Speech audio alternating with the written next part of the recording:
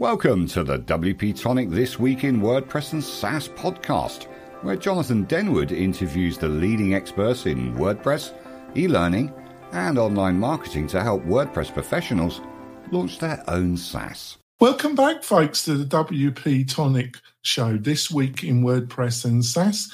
We've got a great, and I've been looking forward to this discussion. We've got Tom Walkus, the founder and CEO of Insurgent Publishing, and the great podcast, In the Trenches.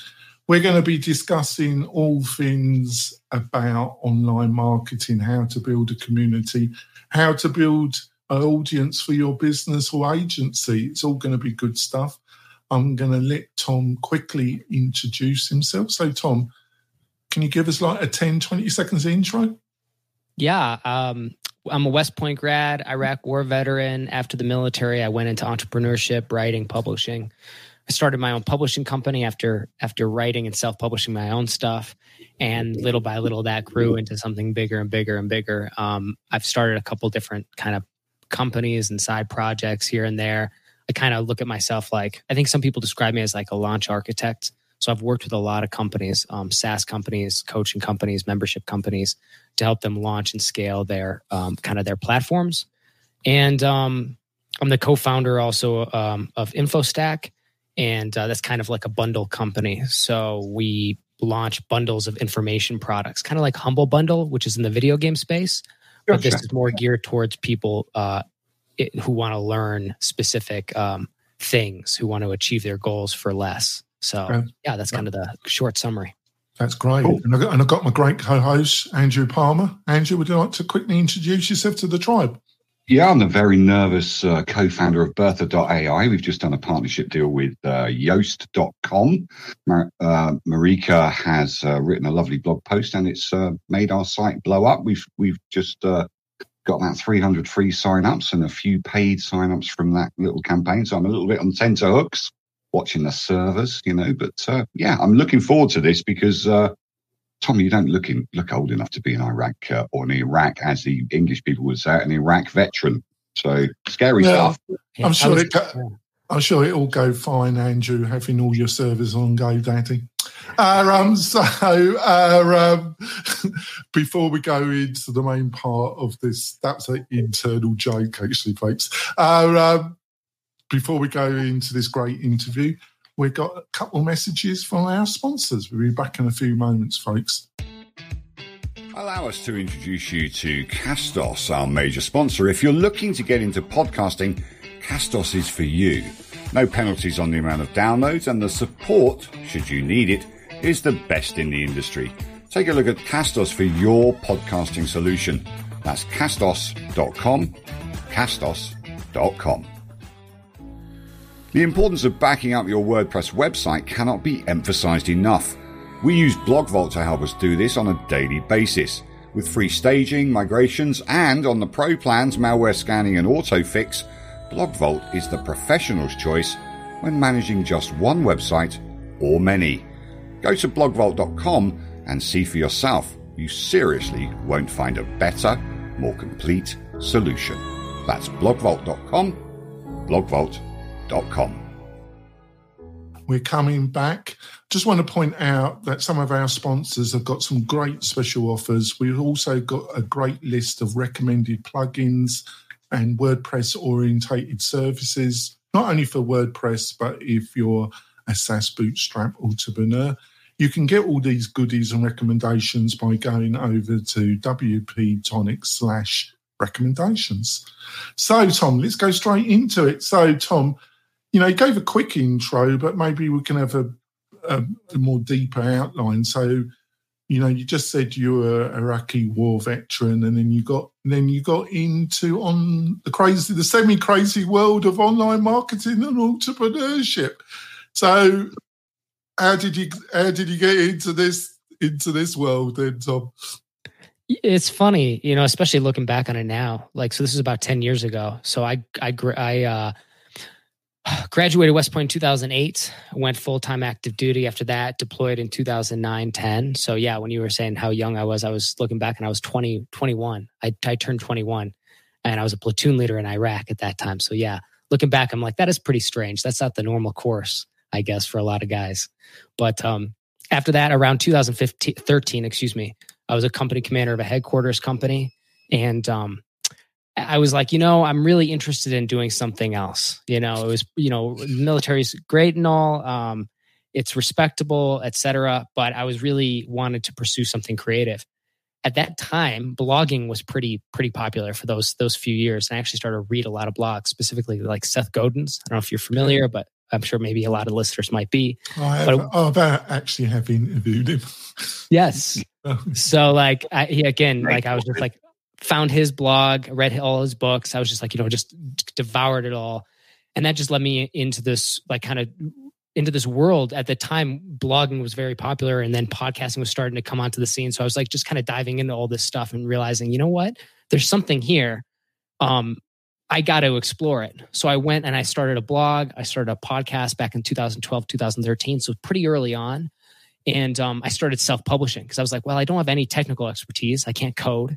I don't have any practical, real skills. I was at that point not a marketer. I don't know how to do any of that stuff. But I was like, I'm just going to use this as a time to experiment and learn and see what I can do with what I have. And so it was just kind of little by little, starting with the blog, publishing a couple of books on my own, self-publishing, figuring out then how do I get traffic and readers and sales, right? That's the next thing. After you do something creative, you're like, okay, now where's the money?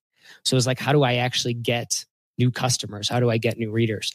And then trying to solve that. And again, just little by little as that grew, it was then moving into when some people saw what I did, they were like, hey, can you help me? So I was like, yeah, let's figure it out. So I started working with other companies, with other individuals, and little by little worked on, campaigns. And I was kind of strategic about that. Like a couple times I'd work for free just because I was like, I know if I do a good job for this guy, he's going to make sure other people know. And sure enough, that's exactly how it went down. All right, that's great. Over to you, Andrew.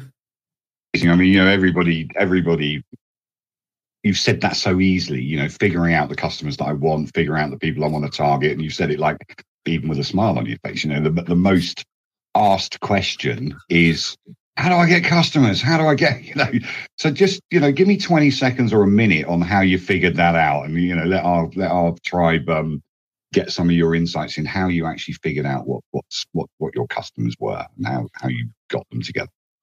Yeah. The short answer, I think this may be most practical or pragmatic for those listening is just model what other people are doing that's working. Don't just model somebody else, but make sure that what they're doing is actually working. Because there's a lot of people who are doing stuff. There might even be people who are doing stuff that looks like it's working, but it's a different thing to understand what's actually working. And then I look at that and I say, well, how do I just replicate what somebody else is doing it, but doing it in my own style, my own way, and then make it work? And so it was like, just kind of like, and then that's where you tap into all these these little bits of knowledge and wisdom, like, diving into the great copywriters, the great direct response marketers, the great people who are building like great platforms. So at the time, obviously I was in publishing. So I was curious about moving books, but books eventually moved into, hey, can you help do what you did with these book launches? Can you do this for our SaaS platform? So I was working with companies like Teachable, more recently Circle, and some other companies like that. It was working with educational companies like the Growth Institute with Vern Harnish and stuff like that. So it was like little by little, like, hey, can you just apply the same stuff that gets eyeballs over here and then generates the sales? Can you do that for us? And what I found fundamentally was that you have to have a reason for people to come and check out what you're doing. There's a ton of noise online, so you have to find out some way to cut through the noise. So I'm always looking to say, where's the audience? How do I get in front of that audience? How do I get an endorsement in front of that audience? So I like to try to get, you just mentioned Yoast. How's those servers holding up, right? So yeah, pretty good. Pretty good. There you go. But it's like, it's amazing what GoDaddy can do. Right? Yeah. And it's just, that to me is the gold, is if you can land really good referrals, really good partnerships. So fundamentally, I didn't realize it was going down this rabbit hole, but a lot of what I've done has been built on affiliate marketing and influencer marketing, like the fastest path to the customer. And then from there, of course, we can expand out. Like the most recent company, for 4 years, we've basically been entirely partners and affiliates.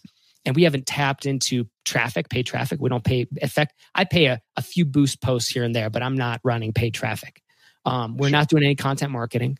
We're not doing anything except partners and then focusing on our product. And that's it. And that's enough. That's enough of a lever that well is so deep, I could pull that lever probably for another few years before I ever tap it and then move on to something else. Although now we're looking at, hey, how do we get into content marketing? How do we get into some of this other stuff to spread like the word and grow our reach more organically outside of relying on partners. But now our database, our list is big. We have clout, like all these things have started to compound because of that. But it started with partners.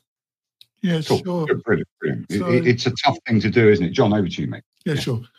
So, partnerships seem to be big. So, based on your experience, though, and observation, what do you see as some of the most often or the mistakes that you observe the most that people are making in marketing, Tom? Online marketing, Yeah. My experience, and again, I'm not just saying like what I'm seeing out there, but I would say the problems I experience then are when people come to me and then hire me or they ask me questions. Yeah. So those things that I deal with, a lot of times when people aren't getting any kind of traction, we'll say, quote unquote, they have a product, they spend a lot of time investing in the product, whatever it is that they're trying to sell, the offer. But again, they have no path to the customers. They have no path to actually getting it in front of somebody. So number one is they don't actually have a path to the customers. The second thing is whatever their offer is, a lot of times where the stumbling block is, maybe they even have access to an audience or they could tap into an audience, but nobody like pulls the trigger and nobody actually like buys. It's usually positioning. A lot of times, like it's really subtle stuff sometimes, but it's like how you're actually positioning, what's the messaging around it, who is it for, why do people care? Because there's so much out there of anything. You go into any niche, I feel like, and we work in a lot of niches now with a lot of stuff I do. So I work in we do some stuff in like the health space. We do some stuff in the business and marketing space, some stuff in the writing and publishing space, different niches and stuff like that have vastly different audiences. And each one you go into, you're like, wow, it's like saturated with competition. So I'm always looking for an angle that's going to be different enough to hook people in that audience and make them turn their heads towards us. If you try to do the same thing that everybody else is doing, it kind of gets boring. And then it can maybe still work in a small way, but you're not going to get like those massive viral launches. You're not going to engineer anything like record setting, which is what we've done for some crowdfunding campaigns and some of our launches, which was like kind of engineering that virality by making it interesting for people, if that makes sense. It does. Just got a quick follow-through question before I throw it over to Andrew again. As you were giving your answer, you were saying small change. I can't remember the precise wording, but you were indicating to me that small changes in copy, in positioning can we just focus on that a little bit more? So are you saying that you can, you got good, there is product customer fit. There is a desire for it. But it just changes in the positioning of the wording can make a big difference based on your experience.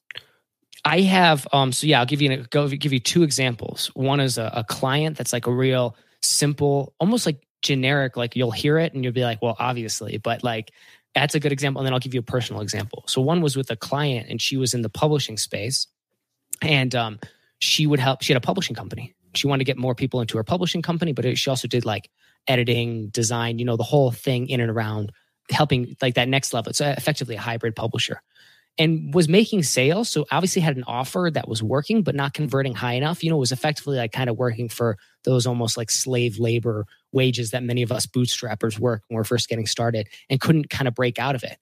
And had tried to do some marketing campaigns, but each one of them kind of landed her in the red. And I learned this kind of afterwards. She joined my coaching program. And basically, one of the first things we identified was you have an offer that works, it converts, people are happy with it, but the messaging is blah. It's like, I don't know if it could be more generic. And for her, I was like, let's just take a look at the client. So this applies to people who have customers already. Let's take a look at the clients. Let's do like a client profile here and let's look at patterns. Can we find it? I try to always use pattern recognition for something and see if I can extract something useful. And with hers, it was like 90% of her clients were women, but she wasn't catering anything toward women. So the very obvious thing was, hey, let's just make like whatever the next thing you do, let's just focus it solely on women. And now she runs the Women in Publishing Summit, which has been going strong for like 4 or 5 years. It's huge in the publishing space. And she has a massive audience.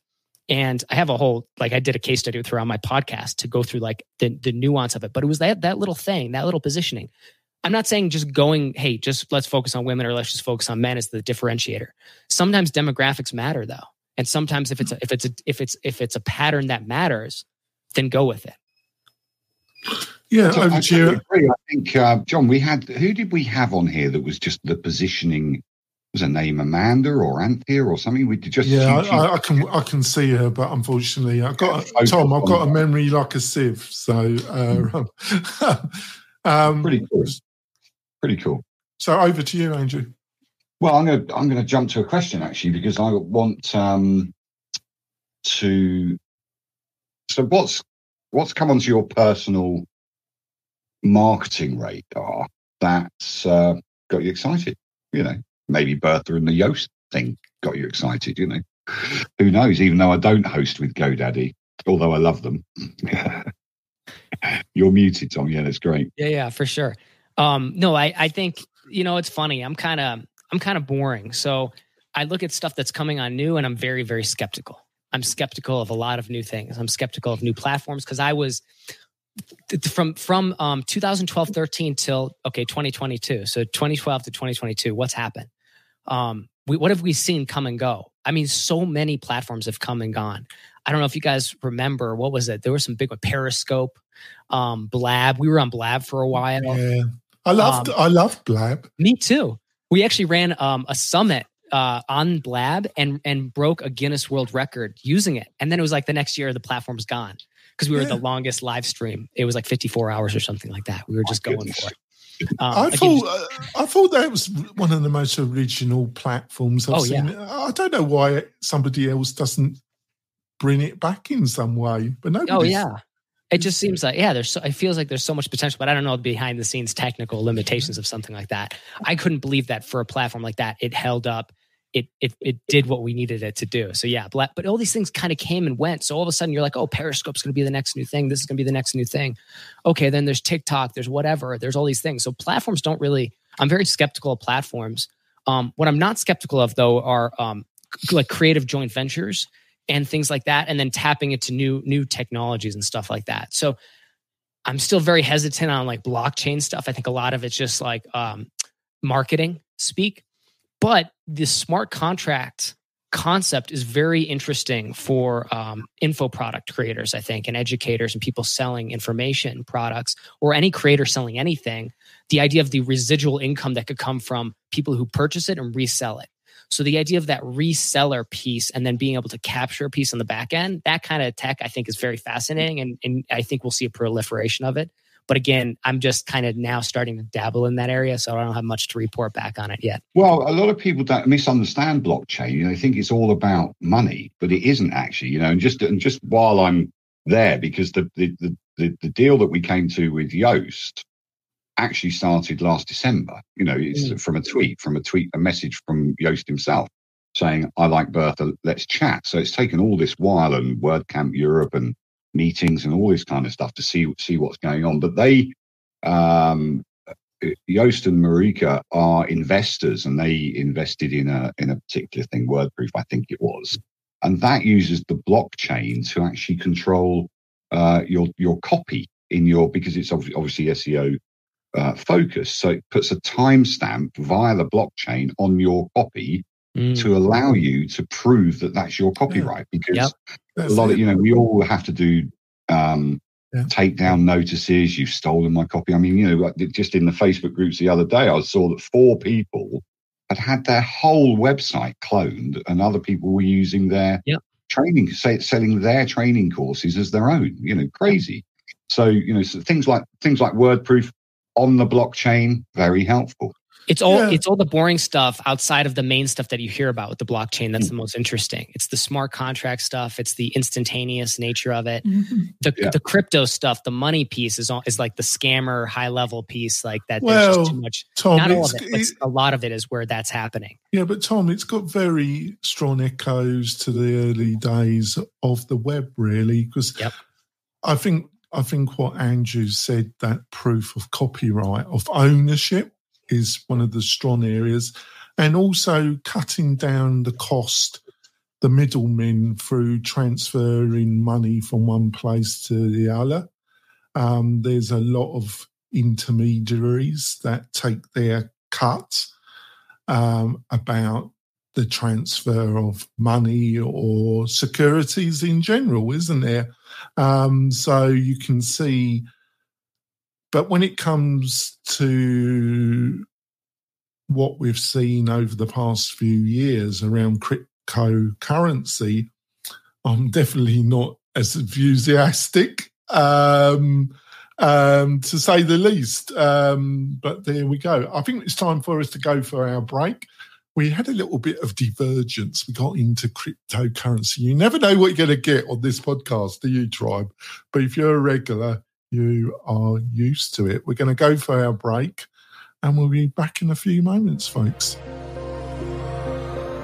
Hey, it's Spence from LaunchFlows.com. If you've been looking for a fast and easy way to create powerful sales funnels on WordPress, then look no further than LaunchFlows. In just minutes, you can easily create instant registration, upsells, downsells, order bumps, one-click checkouts, one-time offers, custom thank you pages, and best of all, no coding is required. For as little as $50 per year, you can own and control your entire sales funnel machine with LaunchFlows. Get your copy today.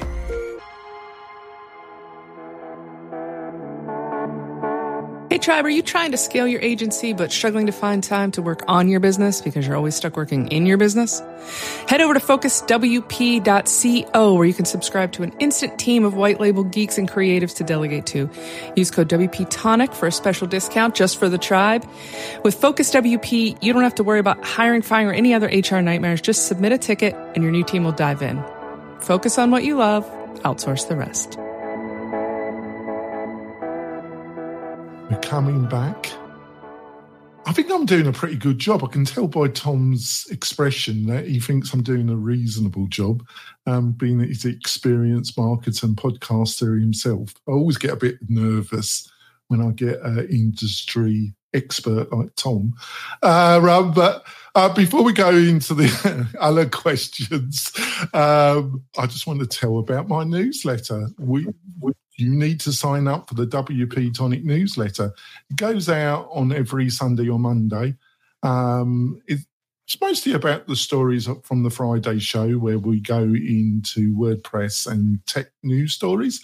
And I write an editorial that goes on a wander, but it's highly entertaining. To get all this, all you have to do is go over to the WP Tonic newsletter and sign up, and it will be sent directly into your inbox.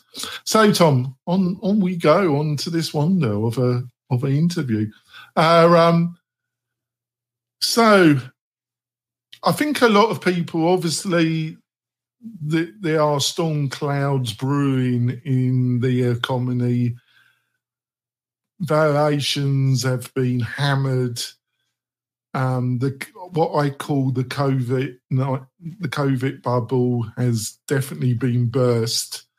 I'm a little bit puzzled why people are so surprised that there's been a bit of a retraction, and there might be a further retraction, because we've had a couple of years to say a bubble would be a slight. So I'm a little bit puzzled, but I don't even know why I'm puzzled. So what do you see happening in the next year when it comes to what I call the new online reality? Would you agree with that statement? And what's your own thoughts, Tom? It's funny. I'm kind of contrarian in that sense. I think it's interesting because I think there's these high level things that are being engineered, right? And these shifts and changes in these economies and stuff like that. And there is obviously then a flow to the online, and there's all this talk about metaverse and stuff like that. Again, something I'm so skeptical of all that stuff. And I'm like, okay, let's see it. That's fine. I know there'll be first movers who can take advantage of those things. Like, go for it. But to me, I'm like, I was back in 2012, I was like, online's the way to go. It's just so obvious to me. There are so many opportunities and people just seem to be missing these opportunities. Like I couldn't believe more people weren't doing it, or being more aggressive about it. And then in the last couple of years, you see this big shift online where people are moving online. I am now of the mindset where I think, okay, there's still a lot of growth, still a lot of opportunity in going online. But I actually think going offline strategically, there's some opportunities there that people are missing because of that push online. So I'm kind of like in this in between, if that makes sense, kind of like a barbell strategy, Nassim Taleb, anti-fragile. Like that's kind of how I think about things. So I'm like, I think the potential downside is people move everything online. And what will happen is while we'll just experience the last 2 years what governments can do to physical based businesses, we have yet to see what they can do to online based businesses. They haven't gotten their hands wet there yet. And all of a sudden, if you move fully online and that's all you've got, that might be, again, I'm an anti-fragile kind of guy. I like to have a few things spinning at a time or have a backup plan. So for me, I'm just very hesitant to move too fully into that. Like if somebody had a brick and mortar business, yeah, have something online, but that doesn't mean to necessarily get rid of the brick and mortar business completely. I think there's very strange things afoot over these next couple of years and what will transpire.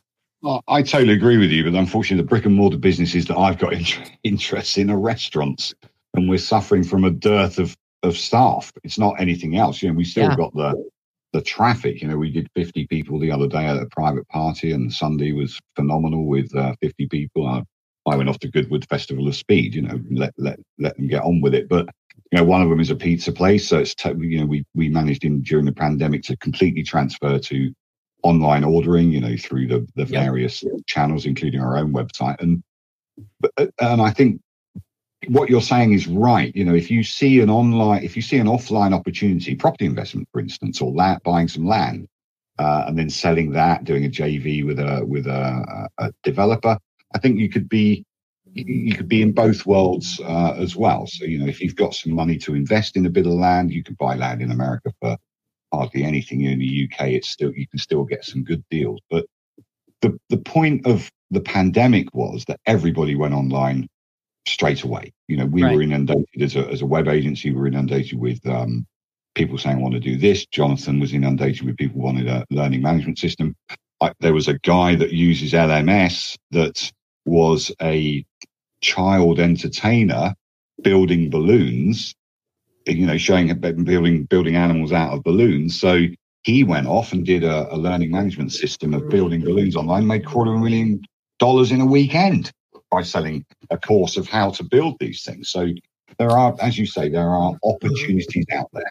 I'm going to copy the course tomorrow and, transfer my business model. Right. There we go. I always knew but the money was in balloons. There we go. But it's interesting, though, because just to recap what you were saying, Tom, is that I'm totally online. My whole business is based on online. I've got actually 2 businesses, but I am totally online.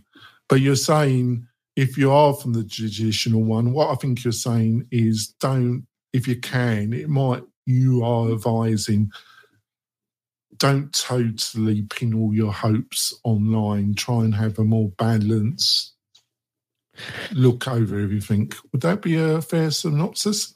Yeah, and I don't have a brick and mortar, so I want to be clear about that. Like, I'm not necessarily advising on that piece. I just see like these broad sweeps, and when all of a sudden these businesses get shut down and real estate kind of plummets in the commercial space, I'm like, somebody at a high level is taking advantage of this opportunity right now, and there's a reason. And you got to be able to look like 3 to 5 years out or maybe more. So it's just one of those things where I just look at that and say there's like all these strange red flags happening. I think certain things are kind of obvious, which is like the nature of having, I don't think you need a commercial space to have your online business. I think you can do it remotely. I'm fully remote. That was the other thing. I've been remote since I started this. I was like, the opportunity for remote was so obvious to me right from the get-go. So now more things are moving remotely. That's becoming pretty obvious. There's less, now there's still cases for that, to have a commercial space for a virtual business in some sense. But for a lot of bootstrappers, freelancers, things like that, or small teams, just take advantage of that. And then the other thing is, for me, it's more like, I guess the barbell strategy is, well, I don't have a brick and mortar business, but maybe I can get into real estate. I can get into other physical based things and have that as like kind of the barbell strategy, the anti-fragile strategy to say, okay, I got my business. It's virtual. It's online. But then I have these other physical things.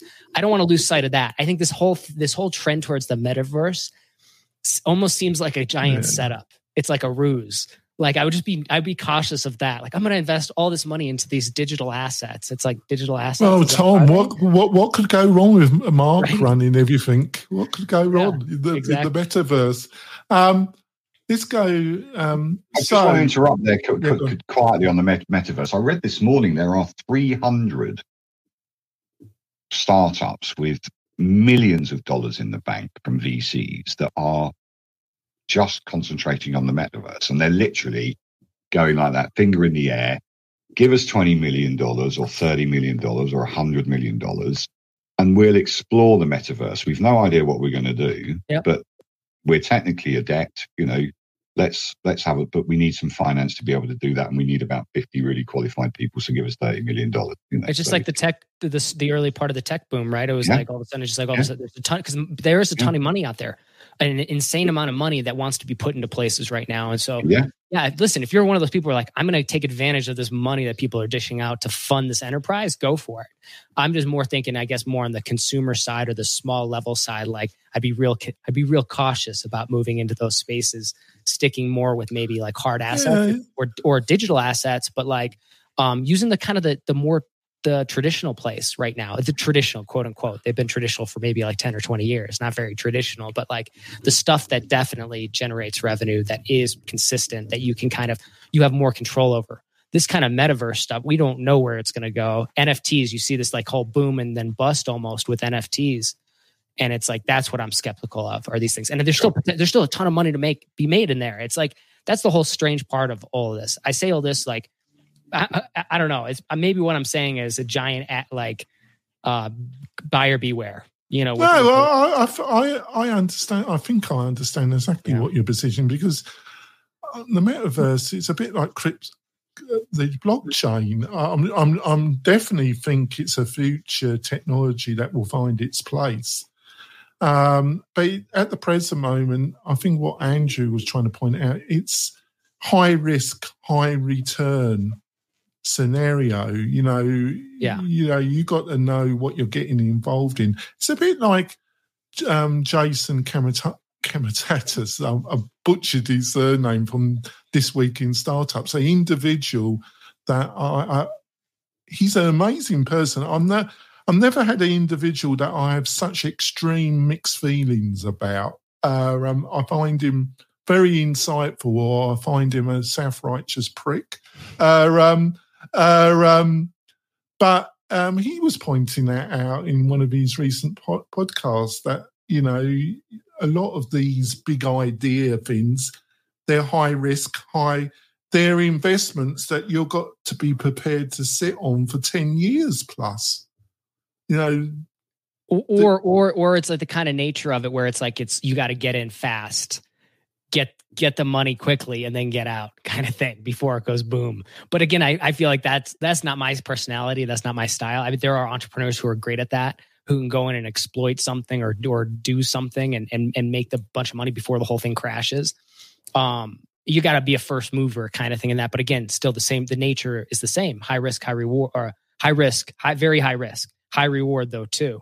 So I agree. Like there's almost like, again, there's like these diverging paths. One is like, do I quickly go in, try to make a buck before the whole thing shifts? I just feel like the stuff is shifting so quickly in the last few years. It's like, to build something on even a technology right now is very strange, because I'm like, the stuff, even the technology, the underlying technology of things is shifting very quickly. Tell us about that. That's WordPress. We got WordPress doing that, but there's, just on the metaverse thing, wasn't it some guy bought a house in the metaverse next door to Snoop Dogg's for $200,000 and then sold it the next day for $650,000 because the guy wanted to live in the metaverse next to Snoop Dogg. It's just like, what's that about? It's just crazy. People have the issue, I think, is that we've got a real, we don't want to get too political here, but we've got a real 1% going on in the world. And we've got people with far too much money and they just have no clue what to do with it. So, do you know what I'll do? I'll buy a 6-bedroom mansion in the metaverse for 650 grand because I can, it's like weird. Yeah, true. So just to finish up the podcast, it's an unpleasant truth, Tom, but we learn the most from our biggest mistakes, what I feel. So I don't know if you're prepared, is there any kind of real big business mistake that you like to share with the tribe that you made, that with reflection you learned a lot, and maybe you can share with the tribe what you learned from that big mistake? I don't know if I have a big mistake. I think I just have a lot of small mistakes. And a lot of small mistakes kind of got me to where I am. So I don't really have regrets about them. I have, mistakes of doing collaborations or partnerships with people before I really, really could trust them. Clients, or getting burned by partners or clients in the past. But it's like, I don't know, I was new to this stuff. I was new to these things. Spending a lot of time and energy on certain projects that I was like for sure on. But again, kind of coming back to that original point, like what's the path to the customer, and then can I validate it quickly? These little mistakes, I look at them like little mistakes because at the time they might have hurt me when I was just bootstrapping, but they were small enough on a scale that they didn't burn me completely. Like I wasn't out for the count. It was more like I got knocked down, but I was able to get back up and go to the next one. So I don't have like a huge failure mistake yet, knock on wood, like hopefully. No, I'm so your answer. Actually, I really liked your answer, Tom, actually. I think we've all, but, I've certainly been burnt by business partners. I've been burnt by family. And when money gets involved, you have to be very, very careful and where you draw the line about who's in control of the cash. Now I don't do anything where I'm not 51% shareholder. It's as simple as that. So, it's just, I've been burnt so many times. It's just crazy. And it's, you wonder why. You say, well, is it me? And you kind of go, no, they just see a lot of money and, carrying on, and they go, right, I'll have that. I'll build a swimming pool with it and I won't tell him, and it's really especially weird. A little tip, tribe with family. If you lend money to family, don't expect it back. Don't expect it back. If you do get it back, that's really fantastic. But don't delude yourself that anytime soon that you are going to get it back. Just do it out of your own conviction and don't expect it coming back. That's all I've got to say to you, beloved tribe. So we're going to wrap up the podcast part of the show. Tom's really been kind and agreed to do a little bit of bonus. We're going to delve into the Digiarty world a little bit deeper. To join us on the bonus content and to watch the whole interview, all you have to do is go over to the WP Tonic YouTube channel and watch it all. And please subscribe to the channel. It really does help the podcast, the channel, and the tribe in general. So, Tom, what's the best way for people to find out more about you and your views and ideas? I suppose it's the podcast, is it? Yeah, or just I'd say go to tommorkes.com, TOMMORKES.com. I still have a newsletter, tons of free and pay what you want resources. And then there's the podcast In the Trenches with Tom Morkes, which is... Yeah, I highly recommend it, tribe. Go over there. All the links will be in the supporting show notes. So go over there and find them so you don't have to do a hunt, tribe. So, Andrew, what's the best way to find out more about you? Give me a call. No, at Arnie Palmer at Arnie Palmer on Twitter. This is andrewpalmer.com and Bertha.ai. So that's where I'm at the moment. And support us during our Yoast marketing partnership and try out Bertha.ai. It's great. Yeah, that's for sure. We'll see you next week with another great guest like Tom. We'll see you soon, folks. Bye. Hey, thanks for listening. We really do appreciate it. Why not visit the Mastermind Facebook group? And also to keep up with the latest news, click wp-tonic.com/newsletter. We'll see you next time.